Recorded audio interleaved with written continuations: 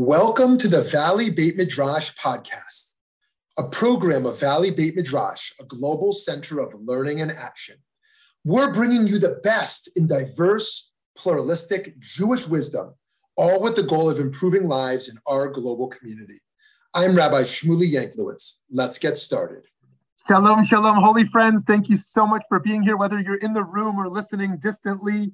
We're so happy you're here. We do have a program next Wednesday, The World in Which God Placed Humans. If you're cooking for Thanksgiving, if that's something you do, you might not be free. Or maybe you are free specifically for that. We hope you'll join us for that. And Letty Pogrobin coming in person and virtually in just a few weeks as well. So much happening, but our focus now is on today, the other oven in the Talmud. How a halachic discussion sparked a great soul with a teacher that I greatly admire. An author I greatly admire and who many of you know as well. And I was given just a stunningly short bio, a stunningly modest bio for someone with such accomplishments. We are pleased today to partner with Rodef Shalom in Denver, our wonderful partner congregation in Denver. Terrific to be with them. And we are here today with Rabbi Michael Marmer, who is Associate Professor of Jewish Theology at the Hebrew Union College in Jerusalem, where he is today in Yerushalayim. He has published works on Abraham Joshua Heschel and American Jewish thought, and is the chair of the Board of Rabbis for Human Rights, a group that I've been privileged to participate with and is doing wonderful work. And we are thrilled to learn Torah with him today. As usual, he's going to kind of present some sources and ideas, and then there may be some back and forth, and then we'll have the chance for kind of a larger back and forth towards the last 15, 20 minutes. So Rabbi Marmer, thank you so much for being here. Thank you very much.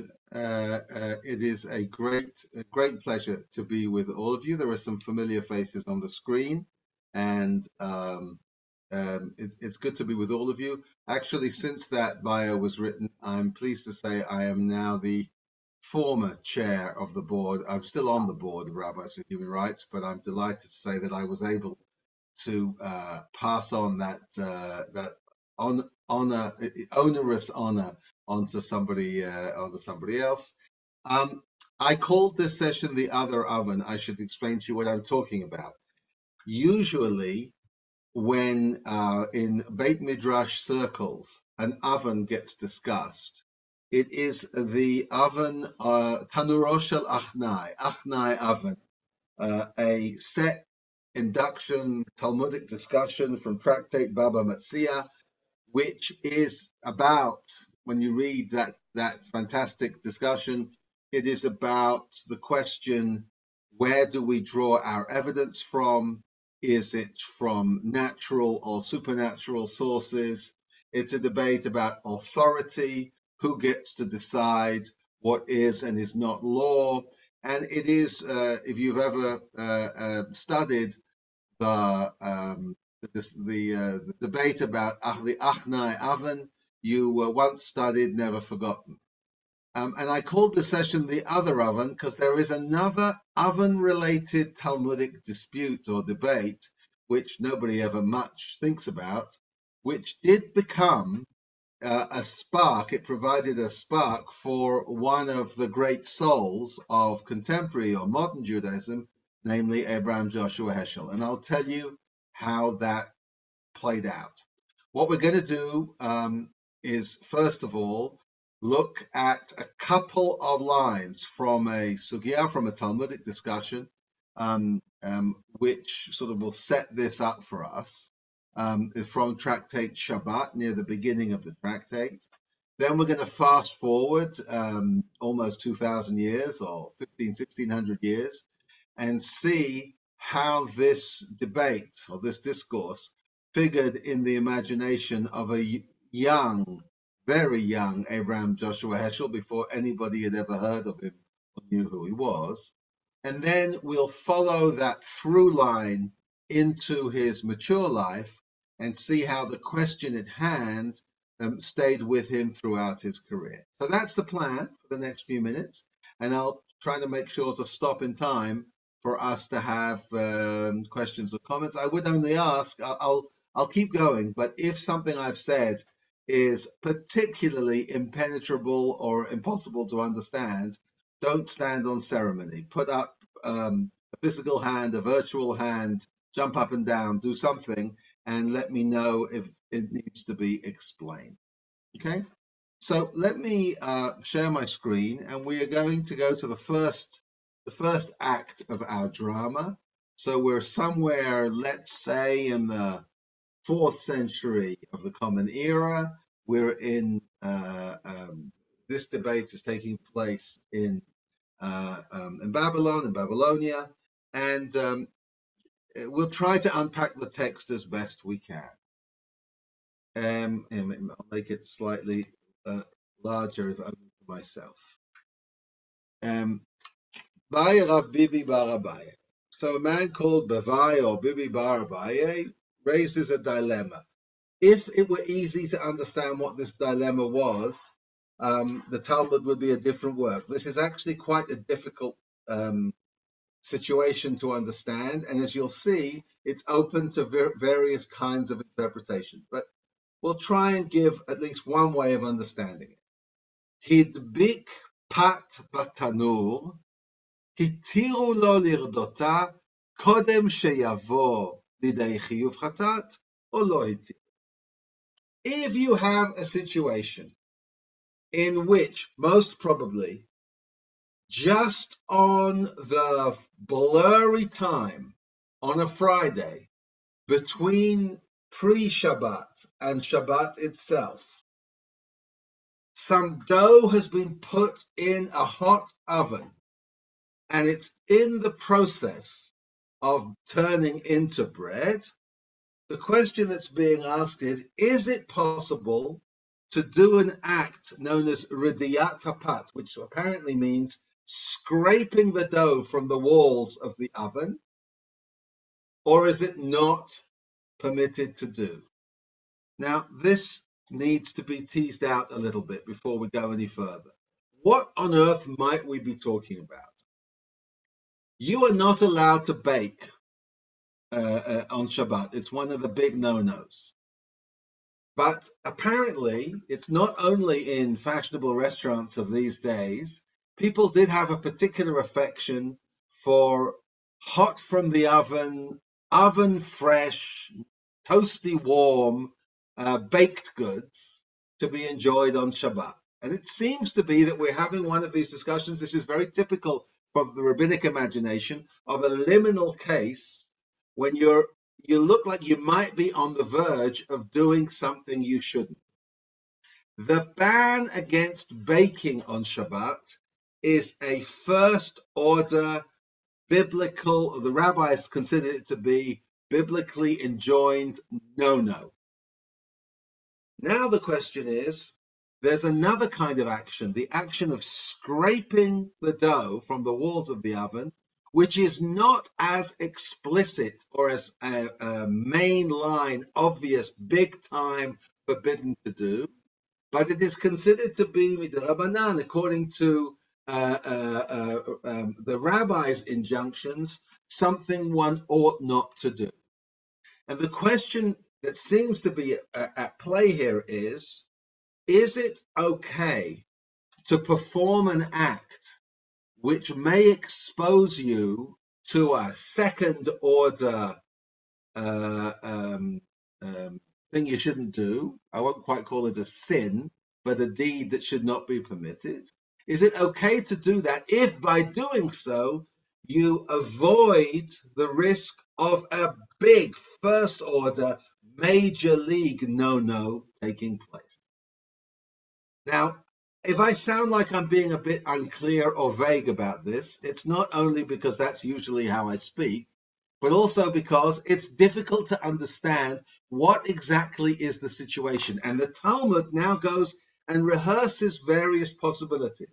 Is it the case that I, Baker Michael, have decided late on Friday to put my pita in the oven, knowing that I shouldn't let it go too far, and then suddenly change my mind, decide that the act I embarked on was wrong, and that I go into the oven and scrape out the dough to save myself from a greater sin? Is that a plausible scenario? Or is it a different scenario? I'm going to take Rabbi Shmuley as my unwitting model here. I'm walking by. I like to be the hero of my own stories. So I'm walking along one day, and I happen to pass Shmuley's backyard, where, of course, he has a baking oven, as we well know. And I see him Friday afternoon. The clock is ticking. It's almost Shabbat. He's put some dough into the oven.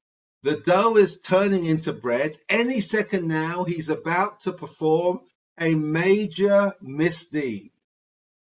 In that situation, am I permitted to risk incurring affecting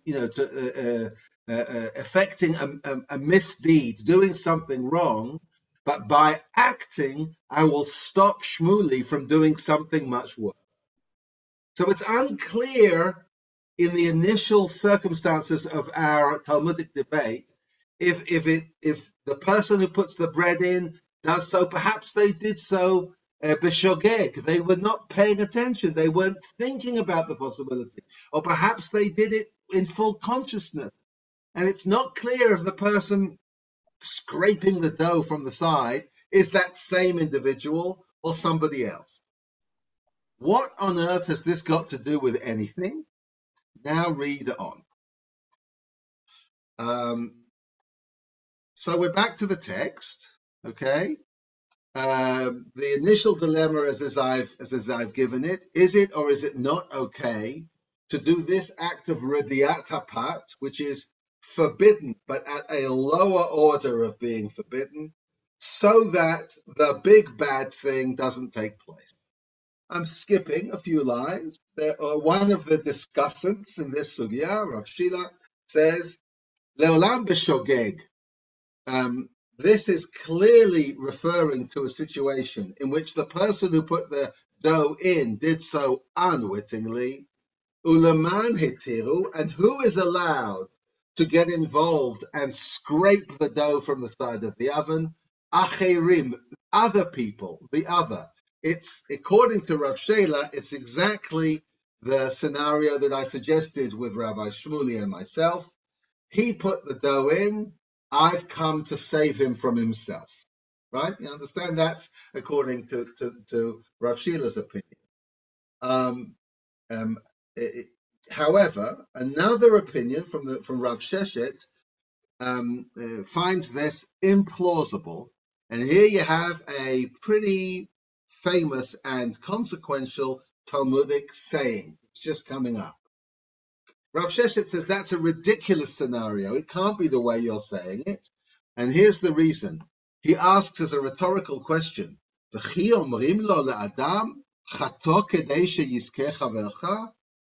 there a scenario in which you would say to a person, sin, or be exposed to the possibility for sin, so that your fellow human being be spared from, in this case, a worse sin? What appears to be, what is usually or often read as a rhetorical question, could be interpreted this way. This Talmudic sage is saying, you are responsible to look after your own spiritual well-being, and you should not do something which may endanger that well-being for the sake of somebody else who's been foolish or wasn't paying attention or has been willful or has some kind of self-destructive urge. That is fundamentally their problem. You could talk to them ahead of time. You could give them an hour-long Zoom call about why they shouldn't do it. All of those things are fine. But you shouldn't actually get into the oven with your and start scraping. I think they weren't so worried about health and safety concerns. They were worried about the safety of your soul. You may end up performing an infraction, okay? It's less bad than baking the loaf itself, but the act of trying to save this big bad thing happening itself incurs within it the risk or possibility of sin. So according to that statement in the Talmud by Rav Sheshet, you would not say to someone, sin so that another person will benefit from your act. This is, as far as Rav Sheshet is concerned, a principle. Now we're fast forwarding to the second act of our drama. So far we've had a somewhat abstruse Talmudic debate, which seems to have at its root what I would say is a not abstruse, but a very important fundamental philosophical question. What are the limits of my responsibility? I can see that I've given Joan. Maybe you should order a pizza, Joan, while we're doing this. Just make sure it was baked in the appropriate way. The philosophical question that is at stake here, it seems to me, is what are the limits? What are the boundaries of my responsibility towards the other, towards my neighbor, in trying to save that neighbor from a mistake, a sin, an inappropriate act? How far am I committed? And we seem to have before us a Talmudic statement saying, you should do anything you can except expose yourself to spiritual risk, okay, in trying to ensure that your neighbor is okay, but don't cross that line. Now, it so happens, now we're moving to the 20th century, the early 20th century in Poland. And it so happens that we have a remarkable document. It is dated 1924, which is since Heschel was born in 1907, we're talking about the 17-year-old young man called Abraham Heschel. And this document is not written by Heschel. It's written by a man called Feigenbaum, a rabbi, who wrote Tshuvot, halachic responsa, and he writes one about a young man called Abraham Heschel from Warsaw, with whom he got into a conversation. He describes him in beautiful Hebrew as Gedol HaYichus, somebody who has great yichus, great family connections, because Heschel, as you might know, was the heir of Hasidic, a highly significant Hasidic dynasty, both on his father's side and on his mother's side. And Feigenbaum says, I met this bright young man and he asked me a couple of halachic questions. I'll tell you, this is not the subject of today, but I can't resist telling you what the one that I haven't brought to you is, because it's a brilliant question. It relates to Sukkot. And the question that the young Heschel asks this rabbi is as follows. If I have been asked to lead the congregation in the shaking of the Arba Minim, right? During the festival of Sukkot, the lulav and the etrog, that is shaken in a particular way, including the recitation of psalms from the Hallel, etc.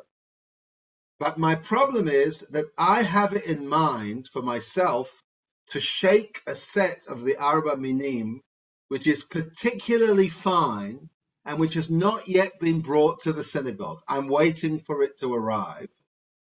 Is it permissible for me to fulfill my role as a communal leader and shake whilst I'm actually thinking about or holding myself back for a particular set of the Arba Minim that have yet arrived? My flippant way of summarizing this question, for those of you who are followers of popular music, is that he's really asking the question, if you can't be with the one you love the one you're with, right? That's kind of the question that he's raising here. Heschel, in that question, this is a 17-year-old kid. This is what is on his mind. He's asking, in my view, a question about what does it mean to take a position of responsibility in the community when what my personal needs are to fulfill myself religiously and spiritually may be somewhere different than what the particular needs of my community are at this moment. Now, here's the other question that he asked, and let me show it to you here from the tshuva as we have it. Here we go. We're going back to the text. We've come to the second act. We're in Warsaw, 1924, and Feigenbaum says, this young man, Heschel, asked me the following question. He quoted the Talmudic phrase or rhetorical question that we saw before. You don't say to a person, sin, so that another person will benefit. And he asked, does that apply in all cases? Does that apply even if the act of the person passing by the oven, as it were, would not only impact one individual, but would impact the community as a whole? ואשר שאל עוד אם הדאין אומרים לאדם חטא כדי שיזכה חברך, הוא אפילו אם יזכו רבים. I find this kind of remarkable. Heschel, who's a 17-year-old Hasidic kid, okay, considered to be something of an Ilui, a prodigy, studying mainly with private tutors in Warsaw as he is. The question that he seen fit to ask the rabbi is one about not my responsibility to save Rabbi Shmuley from making an unfortunate error with the dough in his oven, but what would happen if an act that you would perform, one of us would perform, would have the impact of benefiting the wider community as a whole, a plurality of people?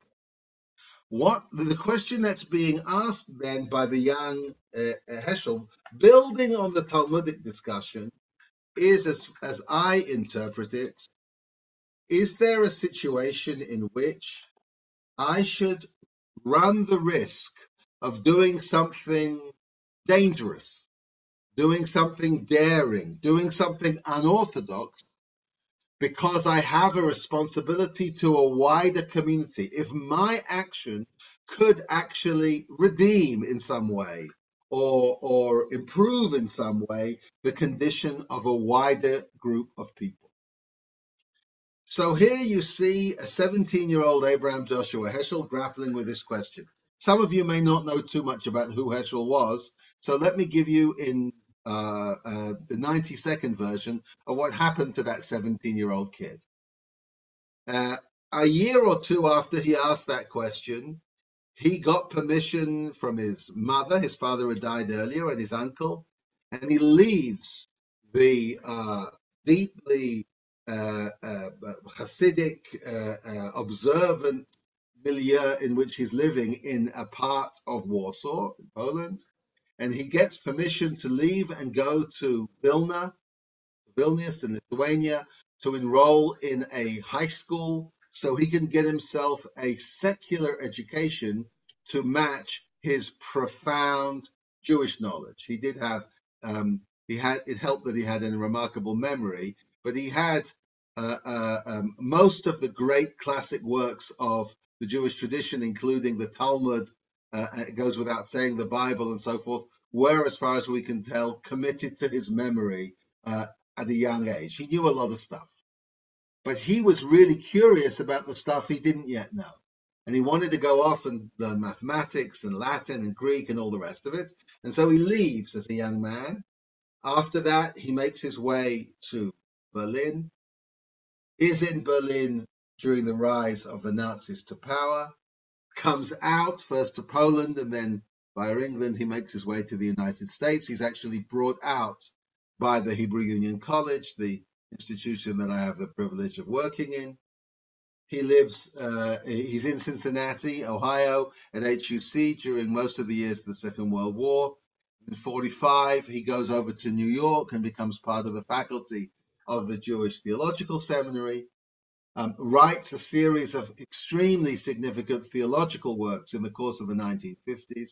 And then when the 60s come around, he becomes an iconic figure, combining great learning with a militant activism, a strident social activism, which puts him at the forefront of many of the biggest issues that were on the American agenda in the 1960s. He becomes a key partner of Dr. Martin Luther King Jr., who he meets at a conference in Chicago in 1963. He actually, as well as his involvement in the civil rights movement, is active in trying to persuade Dr. King to take a stance opposing U.S. involvement in the Vietnam War. He's active in internal Jewish questions such as the nascent Soviet Jewry movement and other related questions. And he becomes one of the most significant and influential figures, not only within American Judaism, but in the Jewish Christian and wider interreligious dialogue and a number of different fields and areas. And I want to suggest to you that the question that Heschel asked as a 17-year-old boy is a question that stays with him throughout the course of his life.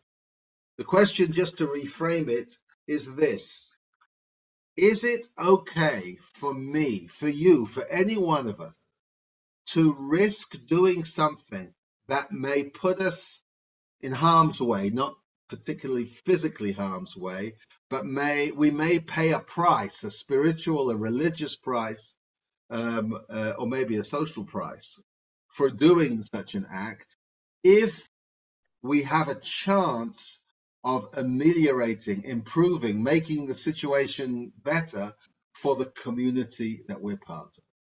Heschel adduces, or it pulls out from an abstract halachic Talmudic discussion a question of great significance and consequence in the America of his day, and I would suggest to you in the world we all inhabit today as well. To what degree do I stay within my circumscribed world where I know what the rules are and I know how to stay safe? And to what extent do I look beyond the little box? I speak to you as all of us, as I see you, are all in our little boxes on the screen. But what does it mean to look beyond and to see what's going on in everybody else's world and to be prepared to take a risk in order to try to save the situation or improve the situation in some way?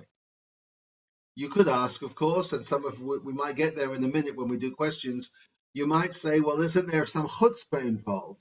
To go back to the situation at the beginning, I'm walking by and I see Shmuley doing whatever he's doing in the oven on a Friday afternoon. What business is it of mine? Surely I should just leave him to get on with his own devices. But no, in Heschel's reading of this case, the issue is, if I can see an unfolding dynamic which is going to have a disastrous result, am I not required?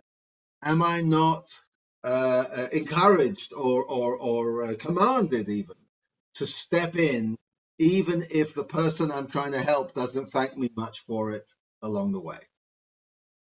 Now we get to the third act of our three-act drama. We were in Babylonia in the 4th century.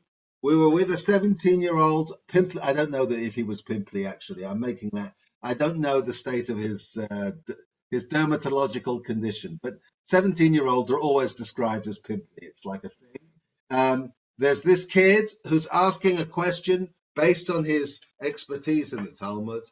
And now we come to the mature Heschel, and we see him still playing with some of these themes and ideas. Here, let me show you. He asks a question here in an essay he writes in 1960 about children and youth. The basic issue is how young people can be brought up with a proper sense of responsibility in an affluent society. Yet how can we expect the young to be noble if we allow ourselves to tolerate the ignoble? What kind of example do we give to our kids if what they see us doing is settling, is becoming passive, is being indifferent or accepting of injustices taking place all around us? He's interested, he's swept up by this educational and moral question. There is a cry for justice which only man, only humanity, must answer. There is a need for acts of compassion that only man must satisfy. Together with adjustment to society, we must cultivate a sense for injustice, impatience with vulgarity, a capacity for moral indignation, a will to readjust society itself when it becomes complacent and corrupt. I should explain that Heschel was surrounded, this is 1960 in America, everybody's talking about how one should adjust. I always tell my students when we're studying Heschel, think about the show Mad Men, if you saw that at all. We're in post-war America where everybody wants to have a new refrigerator and carpeting and all the rest of it. And everybody is very keen in the Jewish community to be able to be accepted by the wider WASP society. And Heschel is not convinced that adjustment to society is all that it's cracked up to be. He said about the prophets of Israel, they were the most maladjusted people. And he also said about himself, actually, I'm the most maladjusted person I know. Being maladjusted to society is another way of saying you're prepared to take a prophetic stance and look at what's taking place within that society and make a noise when it's necessary to do so. In the same year, he publishes The Prophets, an English version of a book he'd written back in Germany in the 1930s. And he writes here, this is one of his most famous Heschelisms, above all, the prophets remind us of the moral state of a people. Few are guilty, but all are responsible. If we admit that the individual is in some measure conditioned or affected by the spirit of society, an individual's crime discloses society's corruption. Now, I think of the young Heschel learning the Talmudic discussion about what happens if you see something taking place in the oven of your neighbor and you are impelled to step forward and lean in, even if you might get a little singed or burnt physically or spiritually along the way. Being pulled out of an oven comes to be a really significant image for Heschel, given the nature of his biography. He described himself using the biblical term ud mutzal me'esh, a brand plucked from the fire. This is how he saw himself, as somebody who'd come out from, he leaves Poland just weeks before the Germans invade that country. And he calls himself, I'm a brand plucked from the fire in which my people was burned to death. I'm a brand plucked from the fire of an altar of Satan on which millions of human lives were exterminated to evil's greater glory, and on which so much else was consumed. So again, it's interesting, this is a very different context than the Talmudic discussion, but the idea of being plucked from the very jaws of hell, being brought out, it's now not a piece of bread that's being taken out of the oven, it's, and he sees himself and millions of others of being on the verge of destruction within that oven, and some are privileged to be plucked. And he would, I think, argue, as I read Heschel's social activism in the 1960s, it's deeply in conversation with his experiences in Nazi Germany and thereafter, where he saw people adjusting to gross injustice, living with it, somehow being okay with it. And he was determined that whenever he had an opportunity in his social and political life, he would never settle. He would never just allow for whatever society happened to be perpetrated. We're now in the final home straight of the things that I wanted to present to you. And here there's something which, for me at least, was fun to discover. Heschel wrote in 4 languages. He wrote a remarkable output of books. And one of his most significant books he published in Hebrew in the early 1960s. It's translated, it was translated a few years ago by Gordon Tucker under the name of Heavenly Torah as Refracted Through the Generations. Just last year, a new edition of that book, of the Hebrew original, was brought out by a scholar here in Israel, Dror Bondi, who went to the Heschel Archives. Fun fact, the Heschel Archives are kept at Duke University in North Carolina, of all places. And I've spent a couple of wonderful visits there, hanging out at Duke and spending time with the material. And he pieced together a better version of that original book. And lo and behold, in that newly renewed version of the book, we find the same halachic source, the same Talmudic quote that the 17-year-old Heschel was talking about come back into usage. He was still thinking about it decades later as a mature adult. And I'll show you this as we come to the end, and then I'm ready, as ready as I can ever be for any questions and comments and thoughts. So here you have a couple of places in Torah Min HaShamayim in this book, whereas we now see he's thinking about that those terms that we saw from the Talmud. Here he's talking about whether it's ever permissible to do something which is sinful because the sin is for a good reason, for a good motivation. The sages, he writes, justified the deeds of Yael and the daughters of Lot on the grounds that they sinned in order to save the people or for the sake of maintaining the world. Even though they ruled that one doesn't say to a person sin so that another will benefit, right? That's our expression from the Talmud. For the sake of a commandment that serves the interest of the many, we may sin. And in the later on in the book, he quotes the Ritba, he quotes one of the halachic decisors who gives a minority opinion which doesn't see the question of the Talmud as a rhetorical question, saying it would be absurd to expose yourself to risk for the sake of saving somebody else. The Ritba, who he quotes here, is of the opinion that while the sages didn't permit saying to a person sin so that another will benefit, if an individual so wishes, they may do this themselves in order that his fellow person may benefit. You don't tell somebody to expose themselves to risk for the sake of the other. But on the other hand, if that individual is motivated to take the risk, if that person is prepared to roll up their sleeves and get involved, if they are prepared to lean in to the problems that they see around them, that's okay.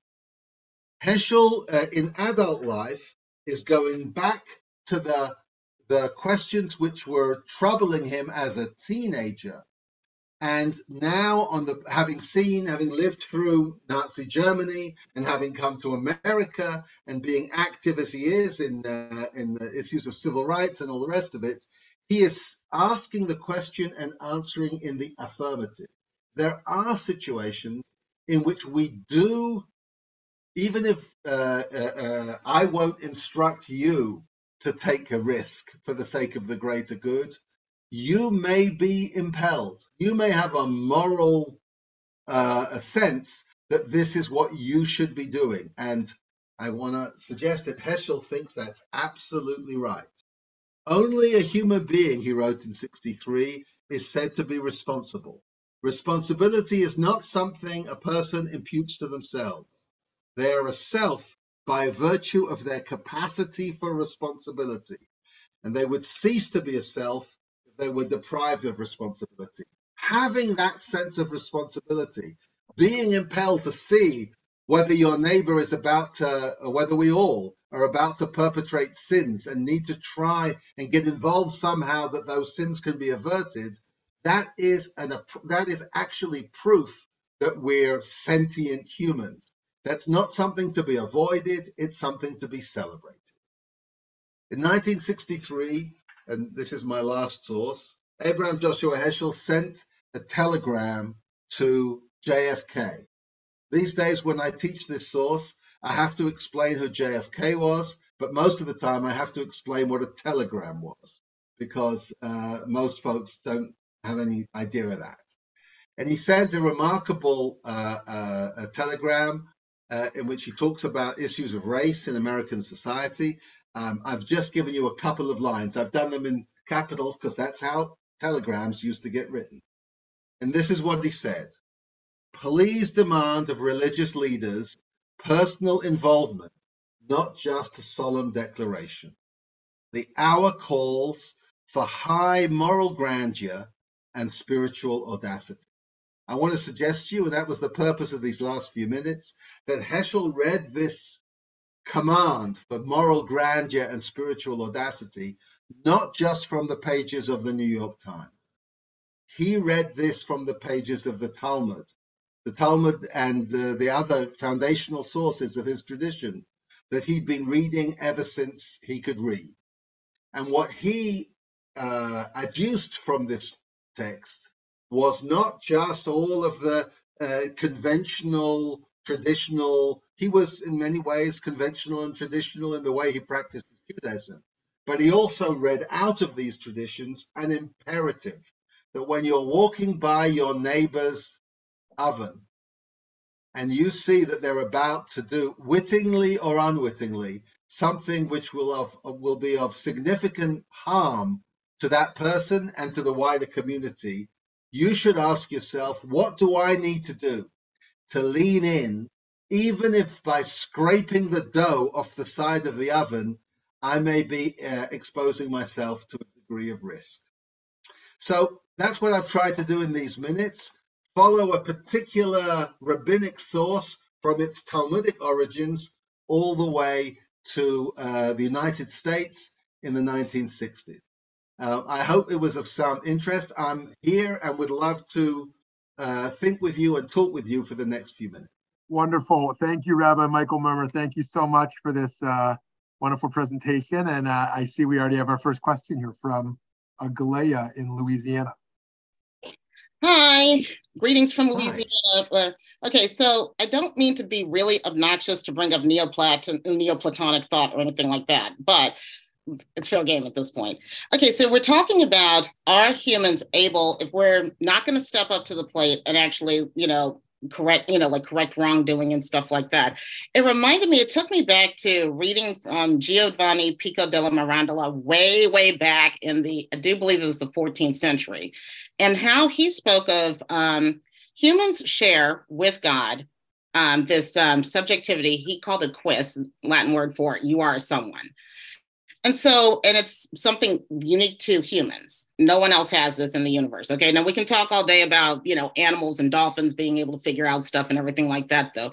But remember, he's writing back in the 14th century, so 15th century, 14th century, I don't know. Anyway, but long story short, though, the way that he framed it was that humans, because made in the image and likeness of God, and also quoting Plato the whole time, was Heschel ever, did he go into long passages about, well, because humans are made in the image and likeness of God, and we do share this status with God, that, there's also a moral imperative that we share with God, that God imparted to humans, that if we're not stepping up to it, then we're kind of denying our own image. Does that make sense? So the short answer to that great question is yes, he does. Mm-hmm. Usually when people say to me, I don't mean to be obnoxious, the next line is not usually, but I'm going to quote some Neoplatonistic thought. That's not usually what comes next. I've got to tell you, I'm not used to that.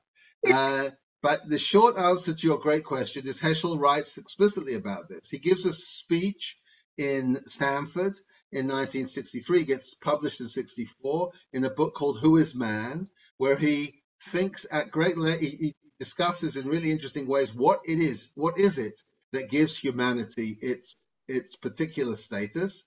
It's connected to his notion of the image of God. There is nothing that is created in the image of God except, he would argue, an aspect of humanity. When it comes to what makes a human being human, it is indeed. He writes in that book, he plays with Descartes' idea, I think, therefore I am. And Heschel says, I am commanded, therefore I am. To be a human being is to sense a feeling of being commanded to act in the world. Okay? And he does talk, that's on the human side, that to be a human is uniquely to be privileged to be in the image of God. And as far as the divine side is concerned, on God's side, Heschel coins an expression that he calls divine pathos. He is against abstract, actually Aristotelian ideas. If you've given Plato, I think it's only fair that I should retaliate. Okay, so Aristotle and other philosophers have a kind of idea of an abstracted God who is completely impassible, is not subject to any kind of influence by human affairs. Heschel rejects.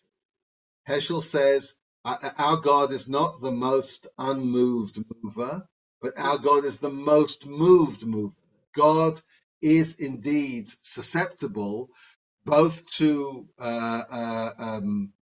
despair and disgust, but also to our best prayers and actions. He suggests a picture of the human divine relationship, which is indeed interactive and is, by the way, quite influenced by certain Neoplatonist and other ideas. So I wouldn't be surprised that was the long answer, but the short answer was yes. I wouldn't be surprised if he read Pico, because Pico wrote this long, rambling treatise about why humans are great and everything. He said man is great and everything, but it's a choice between good. Well, I'm impressed that I actually followed that, because I've never heard of Pico. So yay. But what struck me was that there are rules and there are principles, and the rules are supposed to help you follow the principles, but the principles are more important. So to me, it depends on why you're baking the bread. Nothing's more important than life and health and dignity, helping people with their dignity. So if you're baking the bread because you forgot to bake the bread, and people are going to starve all day Saturday, have nothing to eat because you forgot to bake the bread, then you need to bake the bread. And someone can't come along and say, nope, you're sinning, I'm going to stop you from baking the bread. If you say, I would love a piece of nice hot bread and I forgot to put it in, then maybe someone has the right. But the reason you're doing it, to me, is what's critical. What's the principle behind it? Just like in Les Miserables, it's wrong to steal, but if you're stealing a loaf of bread to save your niece's life, then go ahead and steal the loaf of bread. So I think that's kind of where I fall on it.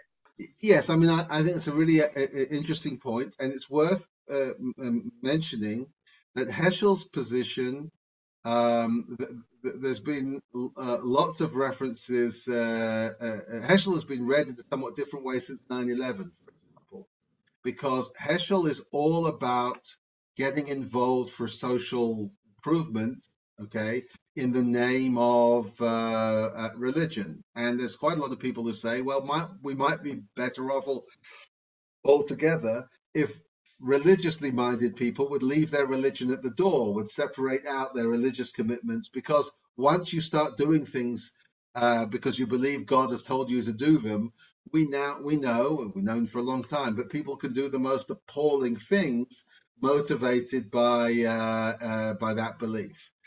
Heschel would, I think, argue, he would have countered by saying, no, there is a difference between some sort of wild delusion where God tells you to start blowing people up on the one hand, and a revelatory sense that we've been put on this earth in order to try and make life more just, more secure, more inclusive, more involving, and all the rest of it. The point that I heard you make, Joan, which is a good one, is that in the scenario I gave you before, where I'm walking past Shmuley's backyard and interfere with his baking activities, actually the appropriate thing to do would be to try, out of curiosity and care, to understand what the circumstances are. I will tell you that in the medieval discussions, the Tosafot and elsewhere, of this Talmudic thing that I brought, some of the questions you've raised are indeed raised.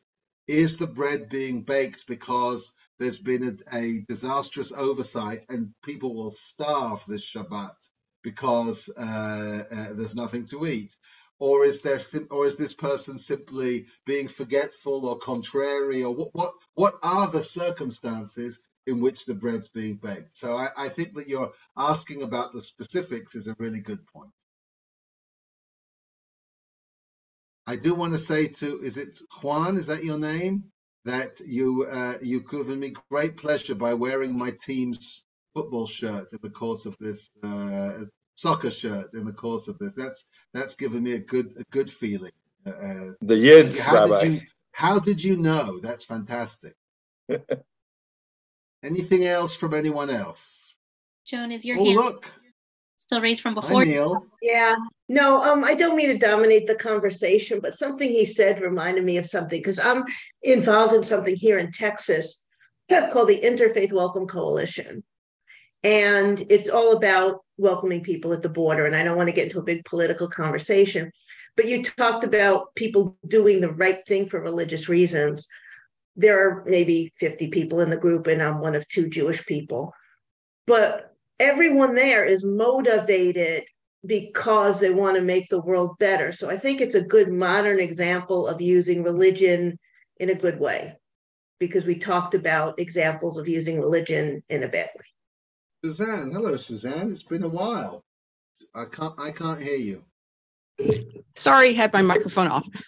No, I was just thinking, nice to see you and wonderful presentation is what I started to say. But I was thinking about a talk that was given by Rabbi Harold Schulweis, who was talking about the, so-called prohibition against gay, relationships in Leviticus 18, and basically saying, we were endowed with a brain and reasoning, and we can look at something that seems wrong and override it by our moral understanding. In other words, that what Glea was talking about before, we are endowed with this ability to reason and with a conscience.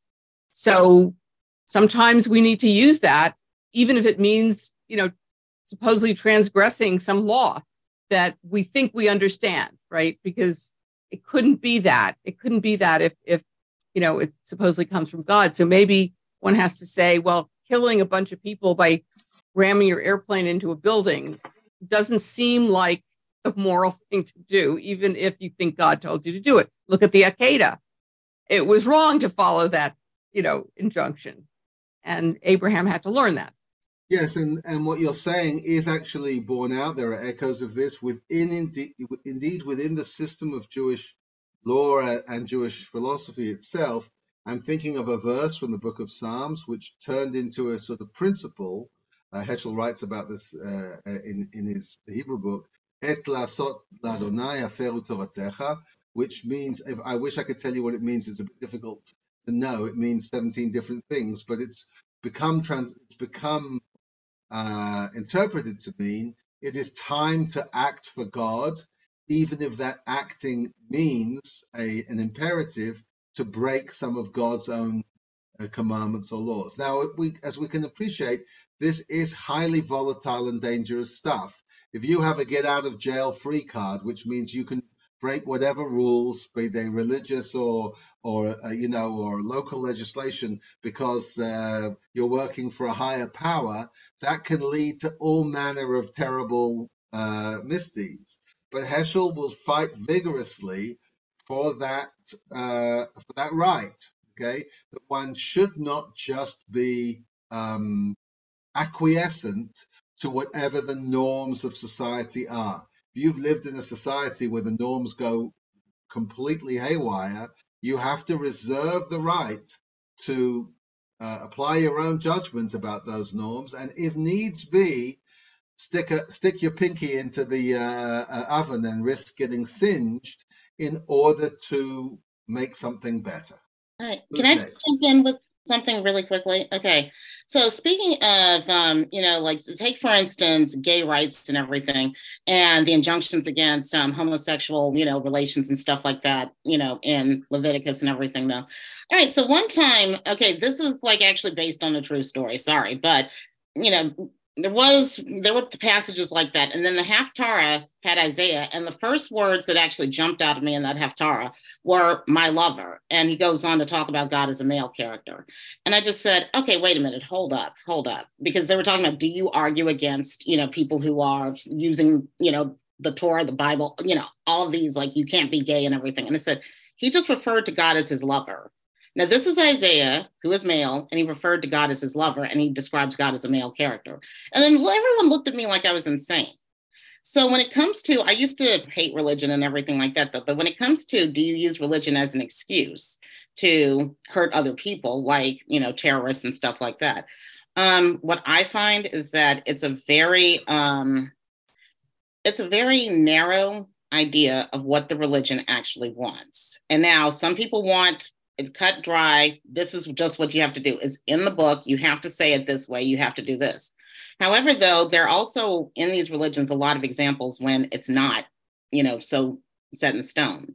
So really, I think it comes down to, are you willing to actually flex your mind, or do you just really need everything to be just, no, it says this and we can't move from this. Even if there are 10 passages later on that kind of say, I don't know, it's not necessarily set in stone. We have to actually stick to this. Or are you willing to, have that flexibility? As you're saying this, I learned something. I know we're coming up to our hard stop, but I heard a talk years ago by a musicologist talking about the music of George Gershwin. Mm-hmm. He said something interesting, that the tune to It Ain't Necessarily So is most likely taken from Birkot Torah, the blessings that we recite. So it ain't necessarily so is in fact Baruch Adonai Mevorach. And what I like about this is that the idea for suggesting an alternative reading or an alternative understanding is there present at the moment in which the Torah is encountered.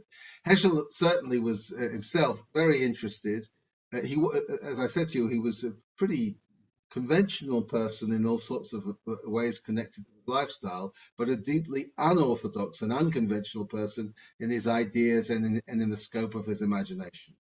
So what I tried to do in this hour was show you a through line from Babylonia a long time ago to our more recent history. Thank you so much, Rabbi Michael Marmer. Thank you all so much for joining us. Thank you, Rodef Shalom, for your partnership today. Wishing everyone who celebrates a happy Thanksgiving, and hope you will join us next Wednesday at 10 Mountain Time, noon Eastern Time, with Dr. Schnitzer, The World in Which God Placed Humans. Wishing everyone a beautiful day and a Shabbat Shalom. Thanks for joining us for this episode of the Valley Beit Midrash podcast. Remember that you can join our email list at valleybeitmidrash.org to stay up to date on new programs, learning opportunities, and more ways to stay connected. If you enjoyed learning with us today, support our work by making a donation at valleybeitmidrash.org/donate. Join us next time as we continue to work together to build a better world. Thanks for listening.